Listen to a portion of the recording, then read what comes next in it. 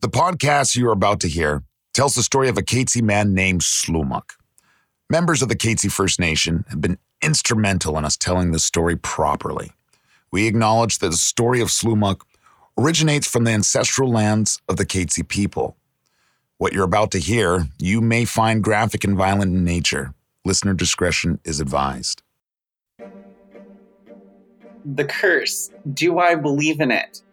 I don't know if I believe in curses in general, but I do believe that there is a power that is higher. As an Indigenous person, my mind goes towards spirituality. So I find a misalignment between spirituality and what is quote unquote a curse. So I believe that as a Katzie person, coming from these lands and territories, belonging to my family and my bloodline with a connection to my ancestors, I do feel like there's a spiritual force that is big and that just might have, some direct link to Slumach and what has happened. And I've heard from elders in my life who are descendants and are elders of mine who are alive and well today that believe that will probably stay within our family and it's not meant to be. And we have lots of stories, right? We have lots of myths and legends about, things that are not meant for other people. They're meant for Katzie people. We have myths and legends and spiritual practices that are only meant for certain families that belong to Katzie First Nation.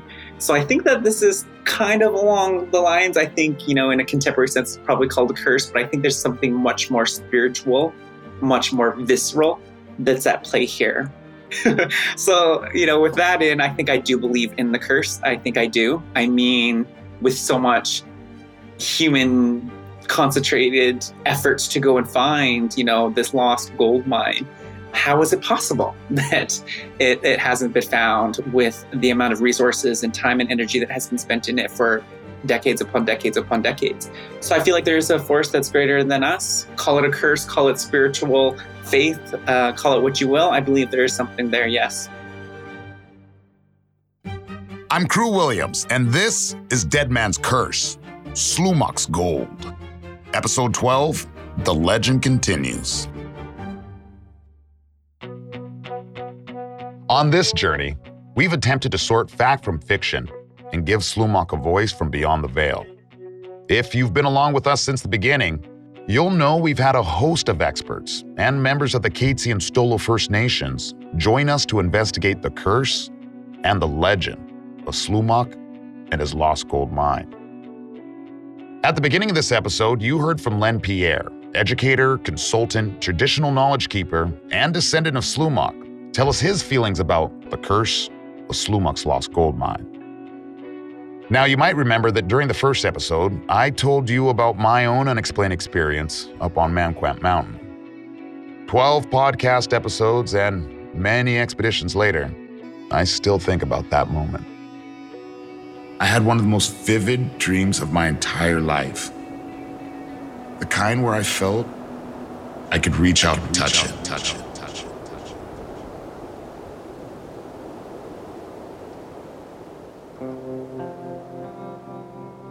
Let's keep it real. How often do you run into something you can't explain on the top of a mountain, high up in the glacier fields, in the middle of nowhere? The fact we made it out alive after that, it's like step one done. This is how our way shower Don Froze looks at things, but it's not how I looked at things. And then you start coming across research and information on mountain expeditions that went wrong, people who went missing, and finding out that, oh yeah, by the way, there could be supernatural entities living in the high places. I mean, this correlates with multiple religions and cultures. And it's like, ain't nobody told me this. We were meant to go out and find some gold. And the next thing you know, I'm out here dealing with glaciers and ghosts. That just changes the way you look at everything. I could see how crazy prospectors became crazy prospectors. They say fortune favors the bold, and so adventure treasure seekers go to unexplored places, be it sacred burial grounds or a healing oasis that gives life. For centuries, if not millennia, these locations are hidden until one day they're discovered by someone. That was a big awakening for me, realizing that there's a much bigger picture than myself. This isn't about gold anymore. This is about injustice to an individual and a culture. And that's made it more real than anything I've ever felt before. But then you had the supernatural. And I can't argue with that, because it happened to me. I felt something on my lips. It just changed my whole view on this entire legend, the entire mystery, and the gold. In our journey, we were able to confirm there was gold. How much and where? That's still unknown. But now I know it's out there. Throughout our journey, the main truth seeker from our team, Taylor Starr, learned quite a bit about Slumok, finally separating the man from the terrible reputation in the press and the legend. But I want to learn more who he was. But just the whole fact that he wasn't what the newspapers said that he was, and what some of the books said that he was. He was a completely different person. And I was kind of glad he wasn't that newspaper character that they made him to be. So I was really glad that he wasn't that, but he's something completely different. What Slumok was to me was just a man trying to live his life in his community. Like, he was just trying to live his life and just continue on from there. As we've learned over the course of this season, and while researching and filming the TV series, Slumok's story was in many ways shaped by early European colonization of British Columbia and Canada. We've unearthed some of the ways in which his story and his name were maligned and tarnished. And at the center of it all was the legend, which you might remember as being, in the late 1800s, a brash young indigenous prospector named Slumok came into New Westminster from Pitt Lake, flashing gold nuggets as big as walnuts and spending his fortune on women and alcohol. Sentenced to death for murdering a man to protect the secret of his gold, Slumok uttered a curse from the gallows. Nika memlus, mine memlus. When I die, the mine dies. Our investigation into Slumok's life uncovered that Slumok was not a young indigenous prospector. He was an elderly man in his 60s or 70s at the time he shot Louis B., probably in self-defense. He also wasn't all that brash. Instead, he lived much of his life alone in a cabin just outside the closest Catesy village, out of reach of the rigidity of the British colonial system that sprang up around him, seemingly overnight. After the death of Louis B., and once the authorities were on his trail, Slumok lasted 6 weeks in the bush before he surrendered at the behest of his nephew. The short trial under British colonial law meant he couldn't say much in his own defense, and so Slumok said nothing. The traditional Catesy justice process was never even considered. And so we offered an alternative to the tragic end on the gallows. From the initial killing of Louis B. to his execution for murder, Slumok's story was covered extensively by the local press. But there was no mention of gold. No gold nuggets, no gold dust, nada. However, we know that Peter Pierre spent time with Slumok towards the end and helped him prepare for his transition into the spiritual realm. In return, Slumok offered Pierre a crucial bit of information, a map to where he had once found gold. We know, according to Amanda Charnley, that after Slumok's execution, Pierre went looking for the gold and broke his hip during the attempt. He never went back. In the 50 years that followed, we know that Slumok was stereotyped as a wild, uncivilized savage, and he was blamed for unspeakable crimes in the press and in Pulp Fiction. They did this as entertainment and as a part of centuries-long colonial enterprise. This fueled prospector after prospector being lured into the pit region to search for Slumach's lost treasure. Many befell hard times, and even certain death. But there was no spoken curse, not until 1951, when Nika Memlus Mein Memlus was attributed to Slumach in print. And the only copy of the article we could find, a scan of the original on microfilm at the Vancouver Public Library, has a crease cut directly across what were supposed to be Slumach's words, blurring them for eternity. Now, that's what we do know. But I've still got unanswered questions surrounding this murder mystery from history. One thing that sticks out for me in this glacial, frozen case that nobody wants to talk about is the alleged involvement of some of the richest elites in the oldest city of BC. In our investigation, we found that one of the richest families in the area paid for a steamship and a posse to go up into the pit, out into the bush in the middle of nowhere, to look for an indigenous man over the death of what they deemed to be a half-breed they didn't even respect. All of this to capture an elderly indigenous man in the middle of the woods? Why? Why would they do this? And they didn't just attempt to arrest him. They burnt everything he owned to the ground. I mean, they made sure he either came in or died. And in the process, they threatened the Katzie community and moved them kilometers away to a reservation and said straight up, none of you can support him or talk about him. And if you do, we're gonna do the same to you. And it's like, what the hell's really going on? It seems people had to have vested interest in Slumach's demise. Like, how do you go against the richest families in New Westminster at that time?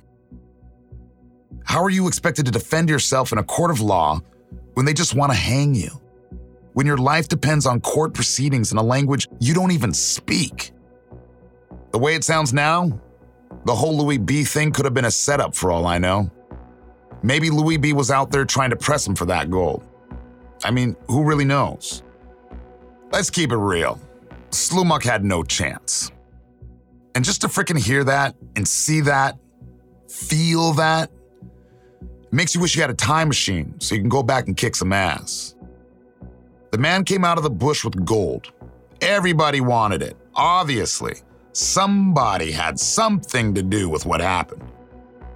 And the more we dive into it, the deeper it gets.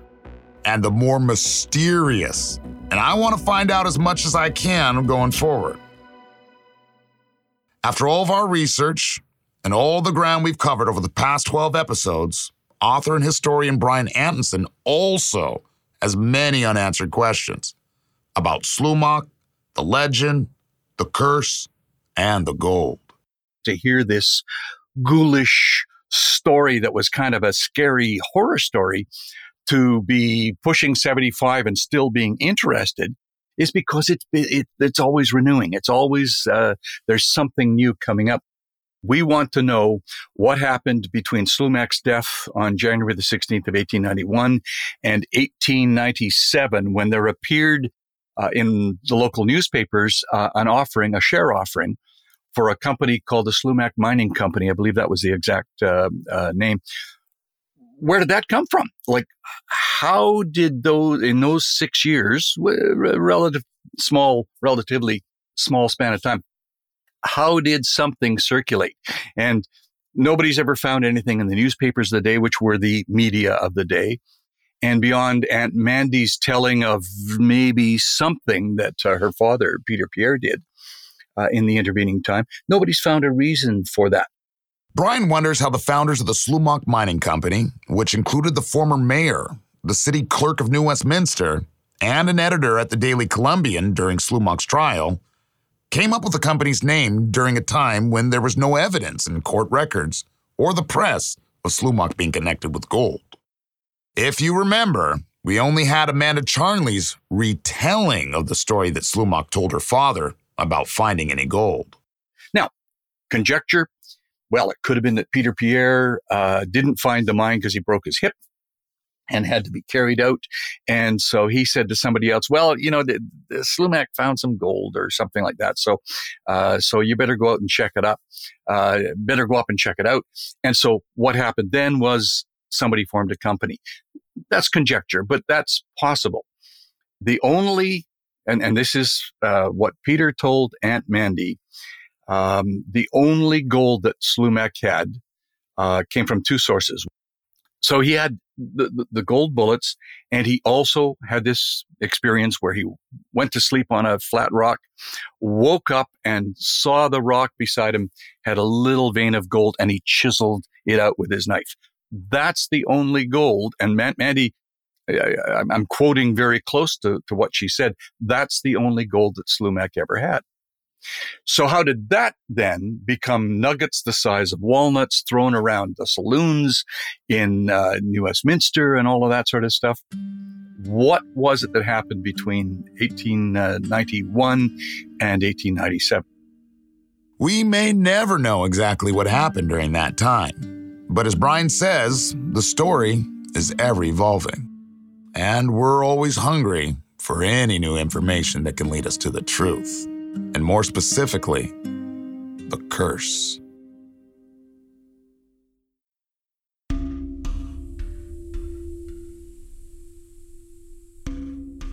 Slumac's spirit, still comes and goes.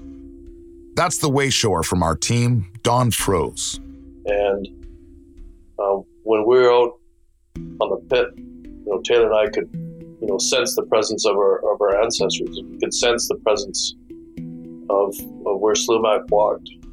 And as time goes on, if it's meant to be, we will see more signs and more revelations of not only where he was, but we'll feel his energy. And it's a real thing, but that's positive. I mean, that's what you want. I think we'd be more concerned if we didn't feel that, because then we could get blindsided by the curse. So the curse is real, for sure. But the curse is also something that can be worked with. And the curse is actually, to know that there's a curse is actually an advantage. And so we know going into this that if there's some words spoken in regards to a curse that has been placed on a location or on an object or on a person, we're able to prepare for that. And and you can actually then navigate through a curse. So a curse is not like slamming the door in your face. A curse is still an open door, but if you go through that opening, you have to then have the proper tools and be spiritually prepared, because it does at that point become a spiritual journey to deal with the curse. And if you are knowledgeable about going into it, then it's your responsibility to prepare yourself to how to deal with it. And if you don't deal with it, then you're going to get hurt. Those were some heavy words from Don, but that is exactly why he's been our Wayshower since the beginning. When I had my supernatural encounter, he told me to listen. And that's what I've tried to do. Not just to him, but also a few members of Slumac's family lineage, including Taylor and Len Pierre, who, if you remember, spoke with us in the previous episode. Like Taylor, he wants more clarity on what actually happened to his ancestor. Beyond that, however, Len is also intrigued by the curse itself.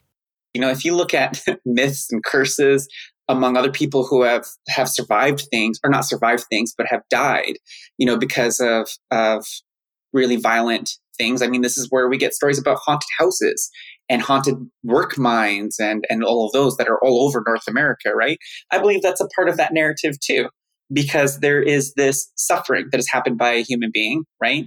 By a human spirit. And then that spirit can kind of linger on. Like, this is where we get haunted stories from.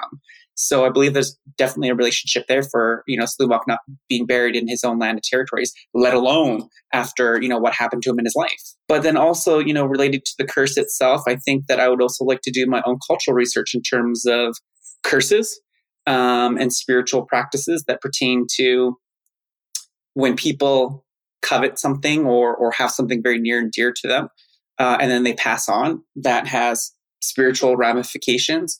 And we know this in our Coast Salish culture.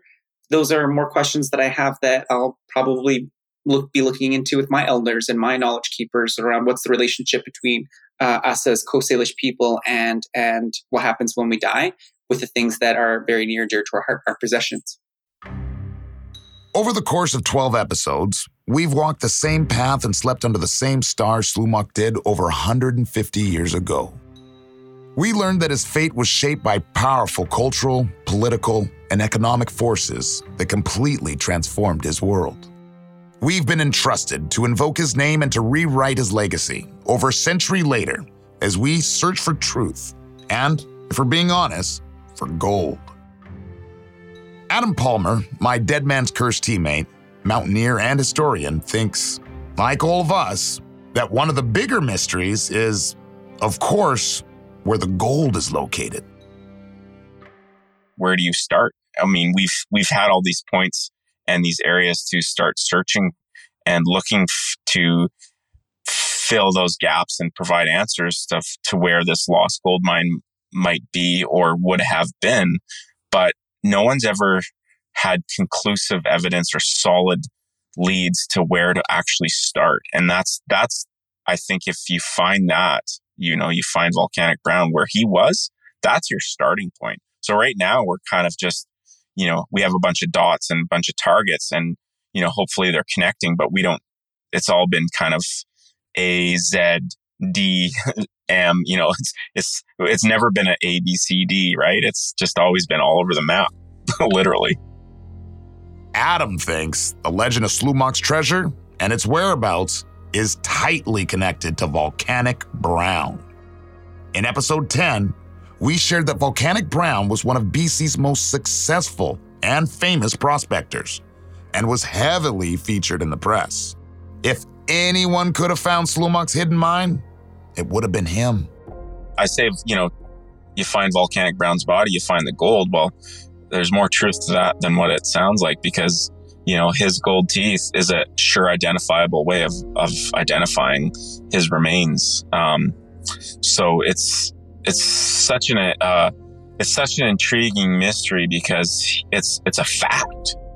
I don't want to downplay the importance of Slumok because Slumok, in a way, has brought us into the natural history part of it. But, I have these two sides. I have an interesting, prospector, crazy guy looking for gold that's real. And then you have Slumok, a real person with family lineage and history that goes back thousands of years. So in a way, it's been an avenue to teach people who who's here before them. And then you go to the Volcanic Brown side, and that's the legend side. That's the gold. To me, if you want to look for the gold, you go to that side. Does Volcanic Brown hold the key?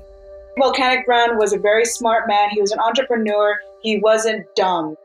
Is that who we need to look at next as we unravel this centuries-old mystery? So to get to the truth, if you're looking for a lost gold mine, either the best chances are to find out who was a prospector looking for gold. And that would have been Volcanic Brown.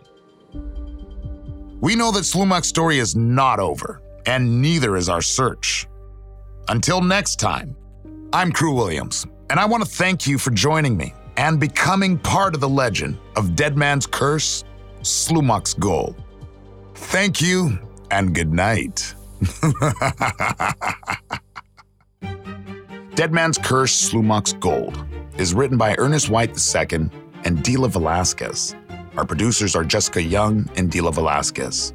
Editing and sound design by Rob Johnston and Roslyn Kuffour. Our associate producers are Valerie Hold-Mershon and Gail Starr. Our Indigenous Cultural and Heritage consultant is Gail Starr. Our executive producers are Chris Duncombe, Ernest White II, Michael Francis, Tim Hardy, and David Way. Dead Man's Curse is a Curious Cast and Great Pacific Media production.